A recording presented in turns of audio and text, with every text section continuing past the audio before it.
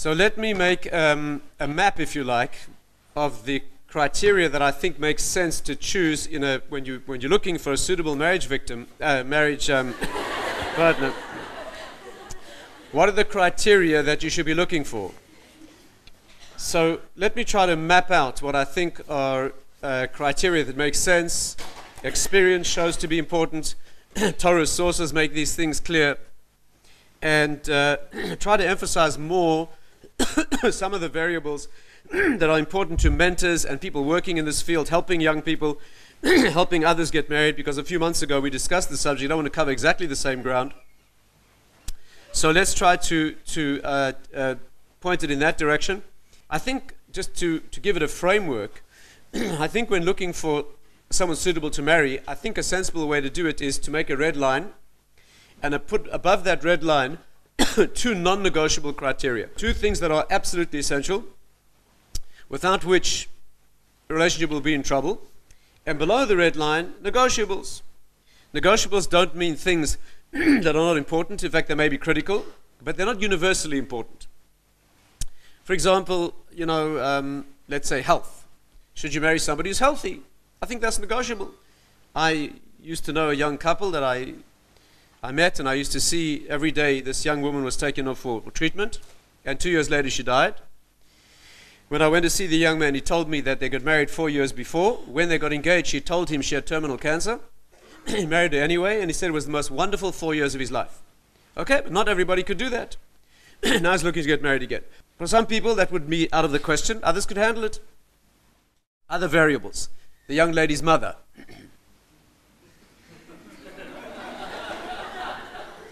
Some young ladies have mothers who are nice. Others need a place to park their broom when they visit. And for some young men, they say, I need to marry into a warm, loving family. Others will say, it's no problem. We'll live in Alaska. We won't have a phone. It'll be fine. And there are many other variables that could wreck a marriage, attitudes to money, many other things like that. But they're not universally important. But there are two, I think, that are universally important. By the way, when we talk about the non-negotiable criteria, I'm assuming, of course, that there's some absolutes that already exist. Right? Absolutes would be the young man setting out to get married. The person who's thinking of marrying should be female. Right? That's still a Jewish value, even though it's becoming much less popular. But that is still an approach we have. Not only that, the person must be Jewish. Not because you can't have a wonderful relationship with a non-Jew. Of course you can. But Kiddushin is the meshing of those two opposites that are male and female. And therefore, and by the way, the reason for this, the deep reason, is because we understand that a marriage is a reconstitution of original oneness. According to Kabbalistic teaching, husband and wife are really two fused halves. They were torn apart before being brought down to the world. According to Kabbalah, the Gemara says that they were fused back to back and brought down into the material world by being split apart, having to face each other. Back to back is wonderful because it means there's no back, there's no vulnerable dark side. The back in spiritual thinking is always the side of contamination, excretion, darkness, unrecognizability. The front is the side of Kedusha, of sanctity. So there's no back, it's just two fronts, but there's no relationship. And then they're torn apart and brought down to the world to face each other, make that relationship with a vulnerability that's involved. And therefore, really, a marriage is a reconstitution. The reason you can't marry a non-Jew is not because you can't have a good relationship with a non-Jewish person, but because, by definition, they're not the two halves of that same original, very beautiful way of saying this, is that when that original Jewish marriage, which was the original archetypal Jewish marriage? Not Jewish. Avram and Sarah, right? When their marriage policy, if you like, is stated, it's at the moment they cross the border from Egypt to Israel, from Israel to Egypt. As they move from the world of sanctity to the world of contamination, Egypt was a place of terrible depravity. And as they cross the border, he turns to his wife and he says, please tell them you're my sister. The Torah is never talking practical strategy. Always something deeper than that. And what's being said there is that in the root of Jewish marriage is that every husband should think of his wife as his sister. Because brother and sister are two separate people who come from a common origin.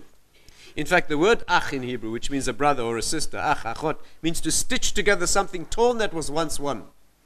La'ache means to stitch together. And therefore, these are two human beings who were once one.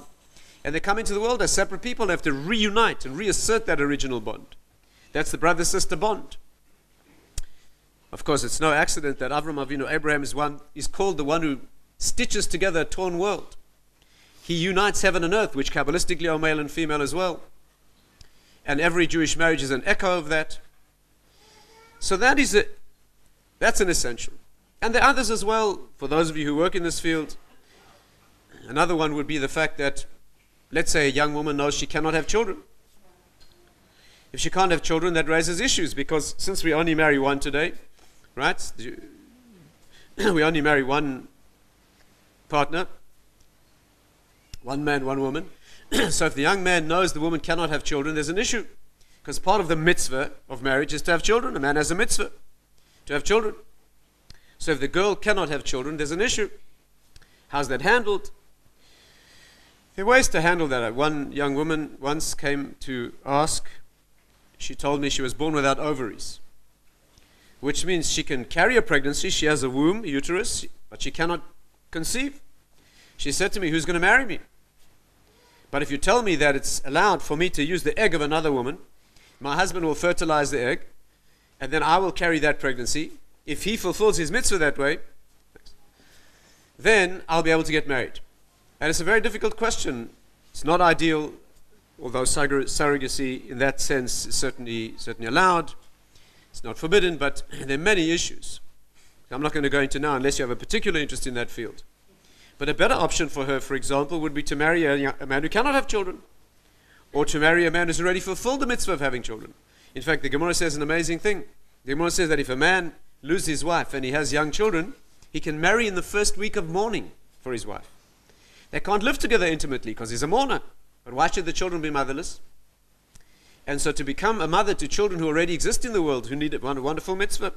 And there are various ways of handling that question. So there's some absolute issues. By the way, a fascinating question is, why do women not have a mitzvah to get married in the first place? A man's mitzvah to get married. Right? Women don't have a mitzvah to get married at all. Why not?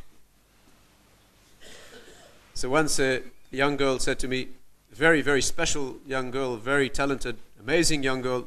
The fact that she's my daughter is completely irrelevant. But she said to me she would like to ask my rabbi a question. So next time we saw him, we sat down and she said, I have two questions for you. My first question is, why do I not have a mitzvah to get married? If God wants me to get married, Hashem wants me to get married, He would have instructed me. If He hasn't given me a mitzvah to get married, evidently doesn't want me to get married. So why should I? Why do I have no mitzvah to get married? And secondly, why was Chava cursed in an area that's optional? Isn't that an interesting question? Eve, Chava, was cursed that she would have difficulty, pregnancy and pain in childbirth. What sort of a curse is it when you say to a person, you will have difficulty in this area, but it's optional, just don't do it if you don't want to? You'd imagine that man and woman will be cursed in an area that's essential, that's intrinsic to their being, when they pervert their way in the world. But Hashem said, it's optional. And He answered like this. He said that your two questions have the same answer. And that is that we are only given mitzvahs in areas of deficiency. A mitzvah is always given in an area where you're deficient. The mitzvah is an exercise in completion. A classic example would be that women do not have mitzvahs that are time-bound. Right? Women don't have time-bound mitzvahs because women already resonate with time. Their bodies cycle with time in a way that's very, very mysterious. You know, the ovarian cycle, there's no medical explanation for it. All other biological cycles are connected to day-night variation, seasonal change, temperature changes. The ovary cycles with the moon. There's one female cycle that goes monthly, starts on the same date of the Hebrew month. Whether it's a long month or a short month, the ovary knows what the moon's doing. Medicine has no idea how that works. So women resonate with the time cycle. They don't need mitzvahs to discipline them into that area. And therefore, mitzvahs only given where you have a deficiency. And therefore, the mitzvah of marriage for men is they don't understand that naturally. They need to be disciplined into that. But a woman understands it naturally, generally speaking. It doesn't need a mitzvah. And therefore, she's not given a mitzvah, not because Hashem doesn't want her to marry, but He doesn't need to force her into it. And of course, Chava was cursed in an area that's of her essence. The fact that she's not given a mitzvah does not mean, on the contrary, it means it is so much of her essence that she doesn't need a disciplining action in this area. But be that as it may, of course a woman fulfills the mitzvah when she gets married. She becomes beholden to her husband's mitzvah. A woman cannot marry and then say she won't have children. Because once she takes on that mitzvah, she can't say it's going to be painful or dangerous. Under normal circumstances, she needs to do that. But let's talk about the two non-negotiables. If you have questions about the medical issues, and there are many questions, should one disclose a medical issue and when was done one disclose it, we can talk about that. But let's just make the map first. I would say the first non-negotiable, what would you say? What's the first non-negotiable? You're dating someone, you met them a few times, what's the first question to ask? I would say attraction. I would say there must be a chemistry, you must like the person. Physically, there must be a certain chen, enjoying being with them. Not a logical thing. You like pink, I like blue. It's a question of taste.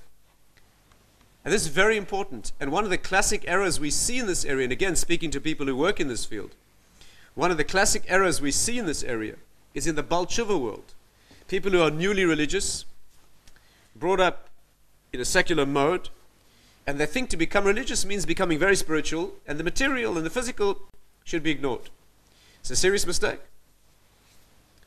One young man, many years ago, said to me, can we please talk about the young lady that he's dating? I said, yeah, absolutely. He told me she was very spiritual and very, the way she said to Tehillim, she could have been Mrs. Mashiach. This lady was. So after he told me all about her wonderful qualities, I said to him, do you like her? And he said, no. I said, so religious that he wanted to marry. But a woman is a spiritual being, but she's also a material being. And marriage has that side, very important. Marriage is hard at the best of times. And therefore there needs to be a natural attraction. The Gemara says, especially for men, man marries a woman, should see her beforehand and contract a marriage on paper alone. For women also it's important, it's less important. Women are considered to be more mature in understanding the meaning of a relationship. They'll put up with more or less, not sure which, but they'll find meaning in a relationship when a man might not be mature enough to do so. But it's important, and by the way, again, for people who work with young people, it's also important to know, people need the discipline to know that after marriage, also pay attention to your appearance. There's a young man, he's looking good, he's dating. He's dating for the first time in 18 years, he's wearing a clean shirt, smelling like a flower. The trouble is after marriage, sometimes that changes, shape starts to change subtly. That's not respectful. If you make yourself look good before marriage, you have to make yourself look good afterwards. Women are often guilty of the same thing. They look stunning before marriage. And then a few days after marriage, they, when they go out, they look wonderful, but at home, they look like something the cat dragged in. That's not respectful. If you make yourself look nice beforehand, you have to make yourself pay attention. Rosh Shlomo Zalman was in his 80s, used to make himself look nice when he walked up the stairs to his home, his wife's home. That's respectful, and you have to do that as well, of course. So attraction, very important, and it needs to be there. We put it first because it's easiest to assess. You meet a person a few times, not necessarily once. Sometimes a person grows on you. But if you meet a person a few times, you need to feel that there's an attraction. Many people ask, how attractive? Does the person, you have to look at the person and, get sort of life-threatening asthma? So it's a mild breathlessness. That's a good sign, right? At least. How attractive the person has to be, I'm not sure it's so important. You change with time. Pregnancy changes you. Age changes you. But I think it has to be positive. Person, there's a red line in this area too. Below the red line, person you'd feel offensive. You wouldn't want to be close to the person. Above the red line, you feel positive. You could be close to them. I think it needs to be positive. Not necessarily, there'll always be somebody more attractive. But I think it needs to be positive, and I think this needs to work on both sides, male and female. I remember a young lady who very tensely, anxiously knocked at my door one Saturday night. What's the problem? She told me she's getting married in 8 days' time, Sunday a week, and she feels now that the time is approaching. She's not sure she could be close to her husband physically. She respects him as a wonderful person. But she's been putting this aside, and it's a problematic area. So I said to her, you think about it now. And you make a commitment now. You decide now you're going ahead with this and you never look back, or you call it off now. And she sat there at my table and she agonized over it for a long time and decided to get married. They got married. They got divorced on their wedding night. She felt she couldn't go home with him. That was the end of the marriage. Not good. One young man came to see me a couple of weeks after marriage, looking very depressed. Can't live with his wife. He can't be close to her. I said, why not? She doesn't look like my mother. I said, what? He said, he always wanted to marry a girl who looked like his mother. So, we knew, my wife and I were close to his wife. She was a very lovely girl, very attractive, very special. I said, why did you marry her? He said, my rabbi said it would be okay. Problematic. Problematic. If you work with people, you cannot take responsibility. You're working with a person, you're a shadchan, you're a mentor, you teach people, you work with people. The young couple must take responsibility, young, whatever age they are.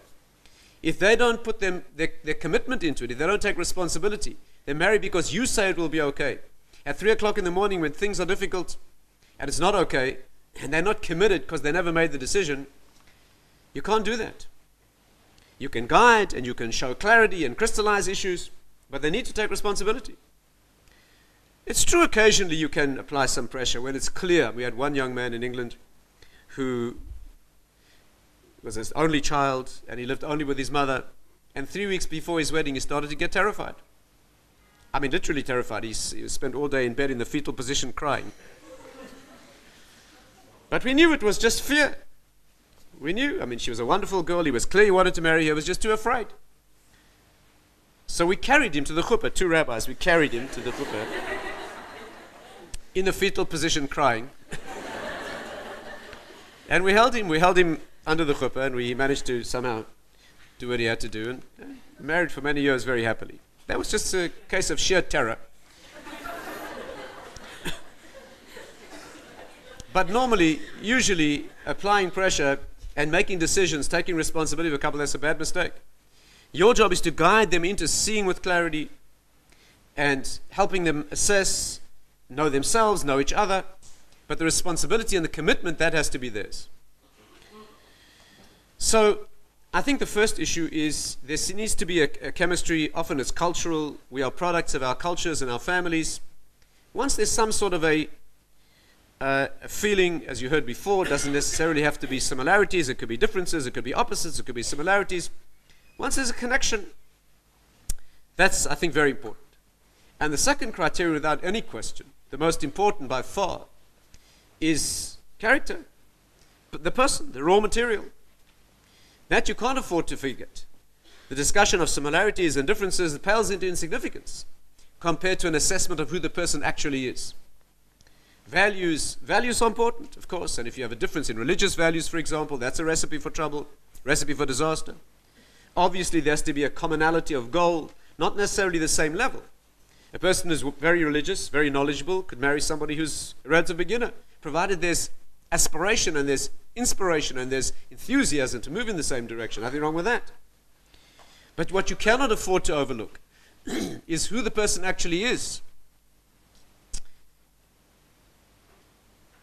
The best you could hope for, the best you could look for, is somebody who's kind, affectionate, giving, coping, happy, loving, a normal South African.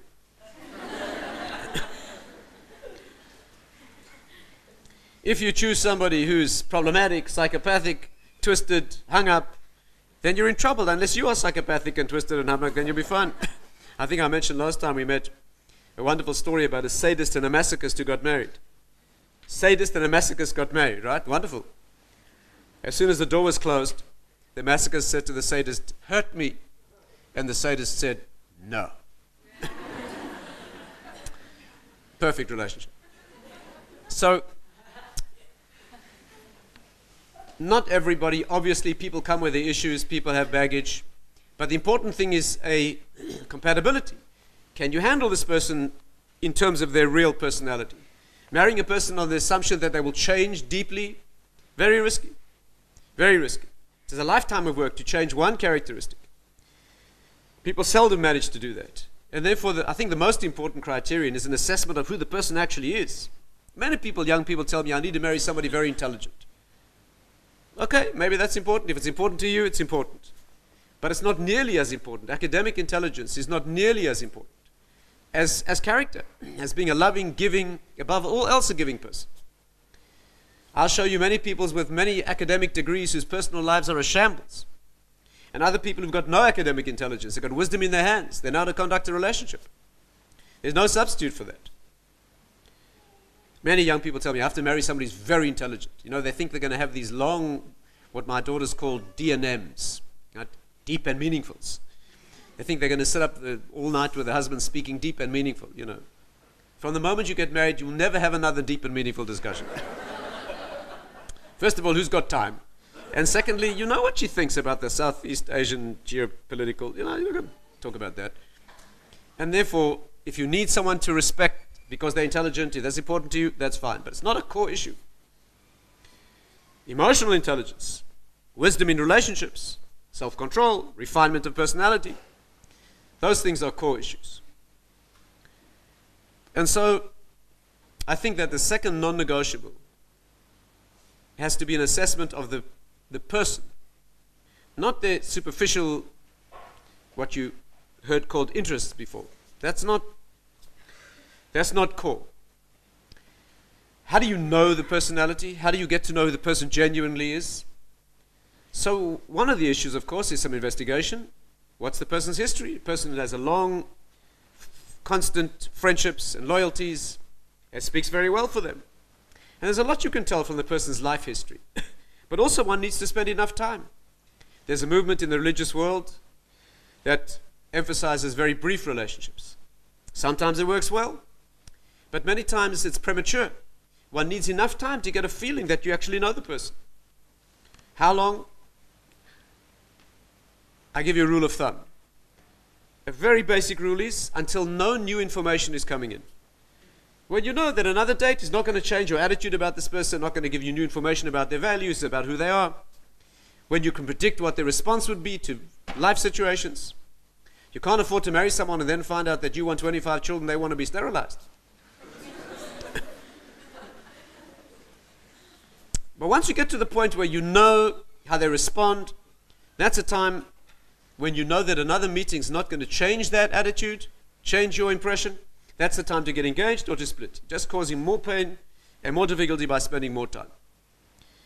You can accelerate the process by seeing them in different circumstances. You visit the person's home, you walk into their home, what's their family background, see the parents are still married and there's soft music playing and there's loving relationships, that's very good.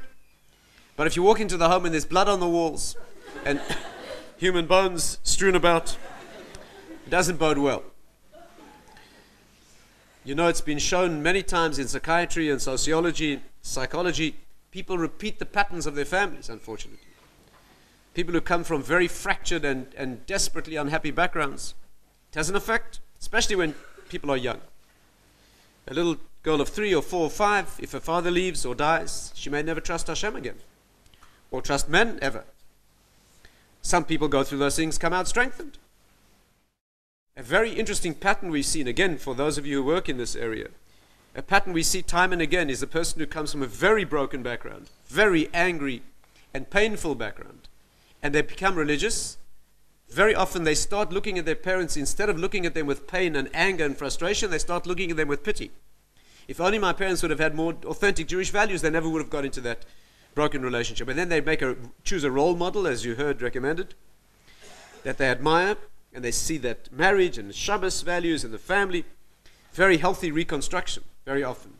I would say sometimes even stronger than they might have been otherwise. But those are important things. And again, you can accelerate it. You go and young man visits, and you want to know how he behaves under pressure. Get your little sister to spill hot soup in his lap. Get the dog to bite him unexpectedly. Close the door hard on his fingers. Little healthy, you know, dealing with tests. See how he responds. Those things are important, and I think that's by far the most important criterion. There are cultural norms here. I'll tell you a story about a man I know who was brought up in Meah Shearim, how he got married. And this is, if you come from a Western background where you've had many relationships and a lot of exposure in the background, this is not for you. So one young man came to see me and told me he's getting married in 3 weeks' time. He was very anxious. Why? Because he had many relationships before, many intimate relationships, in fact 136. He's been counting. Now he's worried that his wife will not compare favorably. That's a problem. It's an issue. But if you're ben Mea Shorim and you've had no contact with the opposite sex at all, it's a different story. So he told us when he was 18, his father came in one day and he said, Nochem, put on your Shabbos clothes. So he said, why? His father said, never mind. So he got dressed in his Shabbos outfit. And his father walked him across from Mea Shorim into a house in Geula. And he said to him, Nochem, say hello to your Kala. So he said, hello. And they said, Mazel Tov. The men had a party in the one room, the women had a party in another room. On the way out, his father said, say goodbye to your Kala. He said, goodbye. He said, not her, her. Oh, he said, oh, goodbye. And that was the only time they saw each other before the chuppah. I mean, they met, they approved, There were no standards of comparison. Their family has been davening in the same shul for the last 350 years. Tremendous commonality of goals and outlook. They got married. That particular story has an interesting ending, or follow-up, and that is that for many years they were unable to have children. And in those days, they went to see the Chazon Ish for a blessing, a bracha. And the Chazon Ish gave them a bracha for Chai Banim Chaim, that they should have 18 living children, and a few years ago they had their 19th. So that is the story, and that's not for 19 children is for you. You definitely should have 19 children, no question about that. But marrying after one date is not appropriate if you come from a background where that's not normal. So I think that in summary, there are two non-negotiable criteria. There's absolutes, obviously, and we get into the technicalities of medical issues and other things like that. Then there are non-negotiables, and I think the two of them are natural attraction. And the second, I think, is more important, and that is the person. Who is the person? Before you talk about compatibilities and tastes and interests, who is the person? What are you dealing with in terms of the raw material? And after that, there are many, many negotiables that could be critical. We've even seen cultural mixes that are problematic, unexpectedly so. Right? For example, I've seen a few times a young man from South Africa or from England or America marrying a girl from a secular Israeli background. Often there's tension. There's girls from a secular Israeli background, often very assertive, very self-confident. I mean, how do you handle a wife who's got a submachine gun?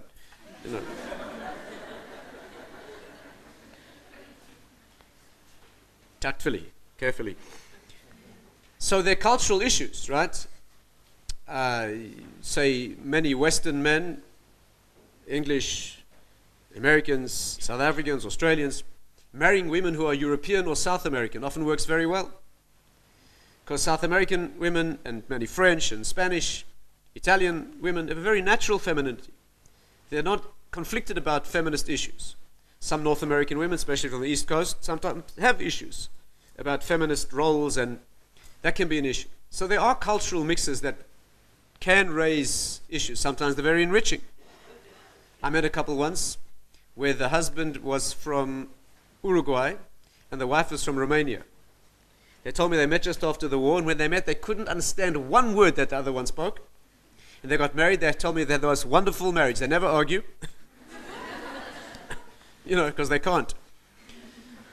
So there's other forms of communication, and those are some important issues. So in summary, I think those are very important. I'm just going to add one word about medical issues, because again, we're trying to target this to people who help others.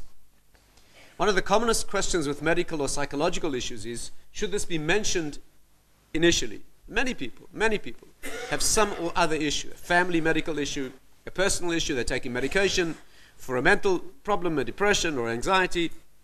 It's very common in our society. And the question that always comes up is, should this be said beforehand or not? And I'll tell you what I think are some sensible rules.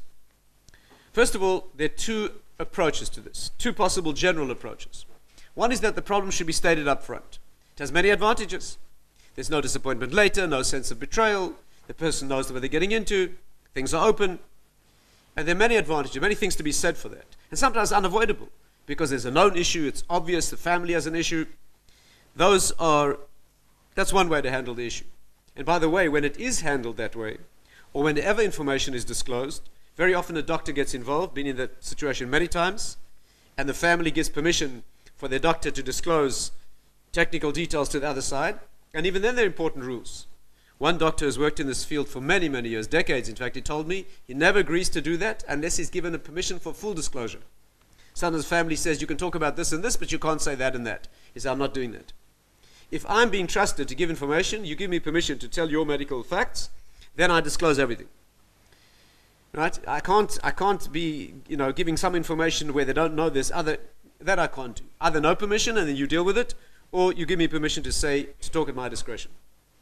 And by the way, I think a very important rule, as a general rule, not absolute, but a general rule, if you're working with somebody who's a go-between, a shadchan, let's say, I think it's very important that that person knows the score. Particularly when you're not going to disclose the issue beforehand. And I'll explain that. But first of all, one approach is to say there's a problem and deal with it up front, and there is many things to be said for it. But there's a problem.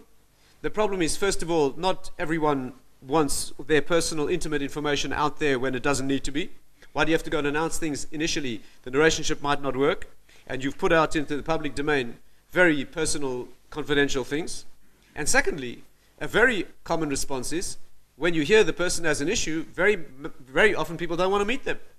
Would you like to meet my friend who's got a serious problem? No thanks. And therefore, that's an issue. Whereas, and not only that, when you meet somebody knowing there's a serious problem, many young people see only the problem. Whereas when you meet someone you don't know there's an issue, you give them a chance, you see them as a whole person. And then when the problem is mentioned, it fits into context. And that speaks very well for the second approach. The second approach is not to disclose initially that there's an issue, but of course it has to be disclosed. The halachic rule is that anything that might have made a difference to the decision could nullify the contract. And therefore it has to be disclosed. When is a sensitive issue? After 2 meetings, after 3 meetings, people have rules, before 5 meetings, before engagement. It needs to be judged on a case-by-case basis. But it's highly recommended often not to say the problem in advance. And I think a sensible way to handle that is you're dealing with somebody you trust, somebody who's suggesting a match, somebody who's chosen somebody, bearing in mind that there will be a disclosure of a problem. They've already chosen somebody that's probably suitable. Why shouldn't it work? If you haven't trusted the shadchan, the matchmaker, the person, the go-between, and then they suggest someone that's unsuitable, and then here's the problem. They feel betrayed and the thing breaks down. But if they've chosen somebody suitable, that they feel has the maturity to handle this, or maybe they have their own issue which is compatible with yours, that often works very well. I must say that in many years of experience, I've never had a case, I've never been accused, or had the other party being accused of betrayal with anger and frustration. I've had sadness and pain when there's a discovery of an issue that wasn't known before. But when the person is told there was rabbinic advice, it was well taken, they were told not to disclose, and now after 3 meetings you're being told there's an issue.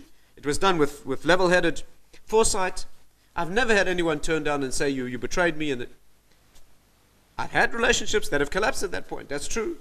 But very often, once the picture of the person has been built in a general way, it fits in. I have a friend, many years ago got married, who has only one eye. He has only one eye. He's a wonderful young man. He happened to be a national judo champion and excelled at many things. He's got one eye. And when it came time to introduce him to a young lady, I knew that if I went up to a young lady and said, would you like to meet my friend with one eye? She probably would have said no. So we decided not to mention it, and she never noticed. She did not notice. He's got a very good glass eye, and she never noticed. And by the time it became an issue, it was completely irrelevant. And a wonderful relationship. So I think there's a lot to be said for that. In fact, probably that should be the general rule. And I think it works very well when you're dealing with a person who introduces you, or introduces the person to someone else with intelligence. And by the way, I think that's a very important rule in general. When you're dealing with somebody who has good sense to introduce people who have a basis for a relationship, not just he happens to be more or less male and she's more or less female, so I think we should introduce them. That's just heartbreaking. People go through that, and it's so disappointing to be put into relationships that are obviously not going to work. And how much do you need to do? You need to know 1 or 2 people, a few people who know you and understand you well, that you trust, who are mature, who make sensible introductions. You don't need more studies than that, more effort. Marriage comes from Hashem anyway. So you need to make an effort. Effort is to look nice, smell nice, act normal, and have 1 or 2 people who know you and introduce you in a sensible fashion. So I think those are some relevant points that we should bear in mind. I'm going to stop here. If there are 1 or 2 questions that I can deal with, I'll repeat the question. I'm very happy to do so, and then we'll stop for Rabbi Oscar. Yeah. The question here is that if we are assuming that husband and wife are what we call beshert, in other words, in some sense destined, complementary halves of a whole, how do we understand the Torah's permission for a man to marry many women? There's really no problem with that. Those are all components of the same whole. Right? Shlomo Melech, for example, he married 1,000 women. Shlomo was a man of incredible wisdom, and for every facet of his wisdom and every facet of his maleness, there was a woman to bring it to birth, to bring it to expression. So they're part of a composite whole. Oh, that's another question. The question is, why can a woman not marry many husbands? Would you like that? Would you like that? Would you like that? Yeah, you see that a man can marry many women because maleness means multi-potential energy. That's what maleness means. We refer to Hashem as male, for example, because he's the source of all things. The earth is always female. The earth, which finally brings things to fruition in a finite sense, is always female. All the words for the earth and the world are feminine. The word female in Hebrew, nekeva, means to make specific and limited. Asher nikvu b'shemot, who were fixed by name. Right? Nekeva, feminine, means to make finite and fixed. And the Kabbalists say that the beauty of the male is infinite energy. And the curse of the male is only energy, it's only potential. The beauty of the female is bringing a thing to reality, to birth. And the curse of the female, only this one. And all the others that could have been are lost. So femaleness means bringing a thing to fruition. And it's a finite world. Things can only exist in the world in the form that they have. So maleness is a multi-potential source. And femaleness is a bringing to specific finite reality. And so says the Maharal, a man can marry many women. He is a multi-potential source. But every woman, and men have that energy, that potential. No woman in her right mind wants more than one husband, I can assure you. I mean, one's usually more than enough. The question was, what happens when there's admiration and respect and all the values are there, but there's just no chemistry, there's no gut level reaction, no. How do you know when to cut it short? Okay.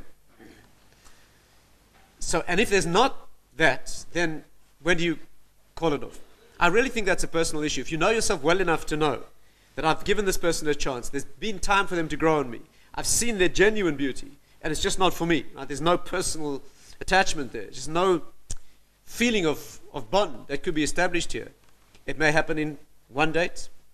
That's sometimes unwise, but it may happen in 2 or 3 or 4. I think you meet a person 5 times if you want a rule of thumb, and there's just no sense of compatibility at all. You feel very distant. You couldn't be close to them. I think that's worrying. If you mature enough, by the way, it doesn't matter. If you mature enough, but few people are these days. Yosef Chaim Sonnenfeld, one of the great rabbis of the previous generation, turn of the last century, he was suggested, a marriage was suggested for him, and he agreed. And when he met the young lady, she turned out to be 10 years older than they told him, and probably could not have children. But he married her because he wouldn't upset her because he'd agreed already.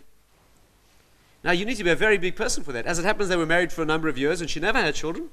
Ultimately, she died. He married someone else, and he had a family. But he married somebody.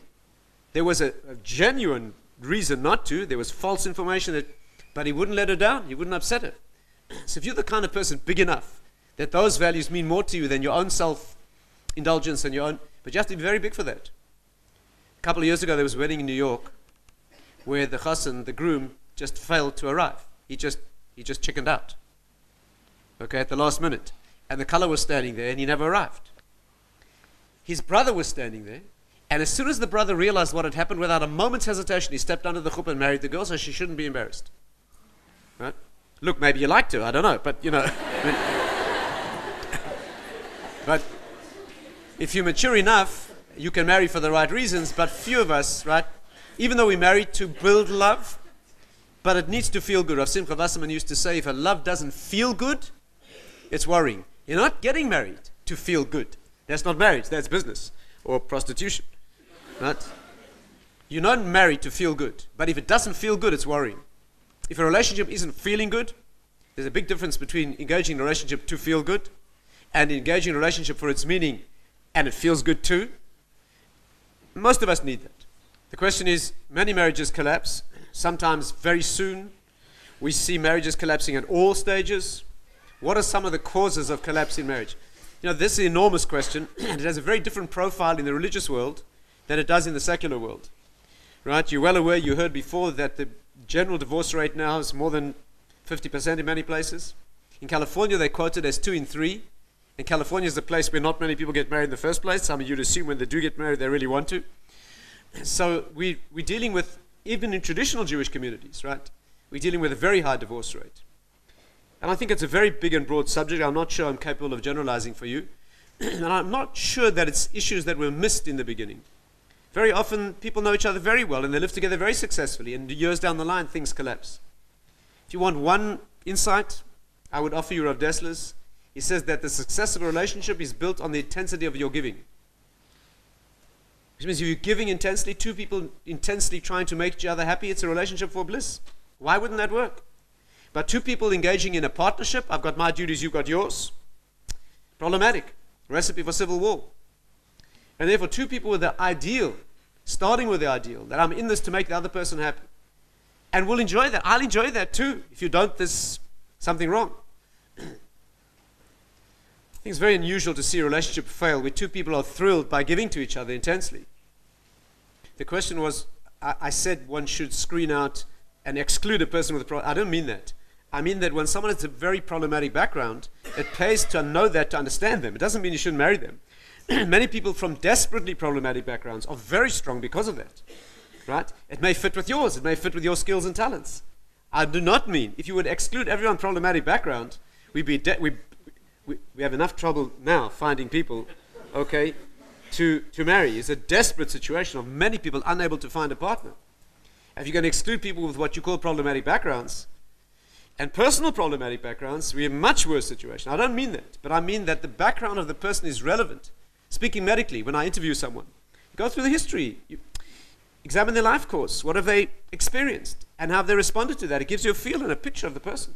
So don't mean you exclude marrying the person, but I think it gives you a deep insight into who the person is when you see what their life course has been, and how they dealt with that adversity. Has it left them broken? Has it left them stronger? In which areas are they weak? In which areas have they become strong? Just a simple insight into who the person is as a person. I think that's important. Okay, thank you very much.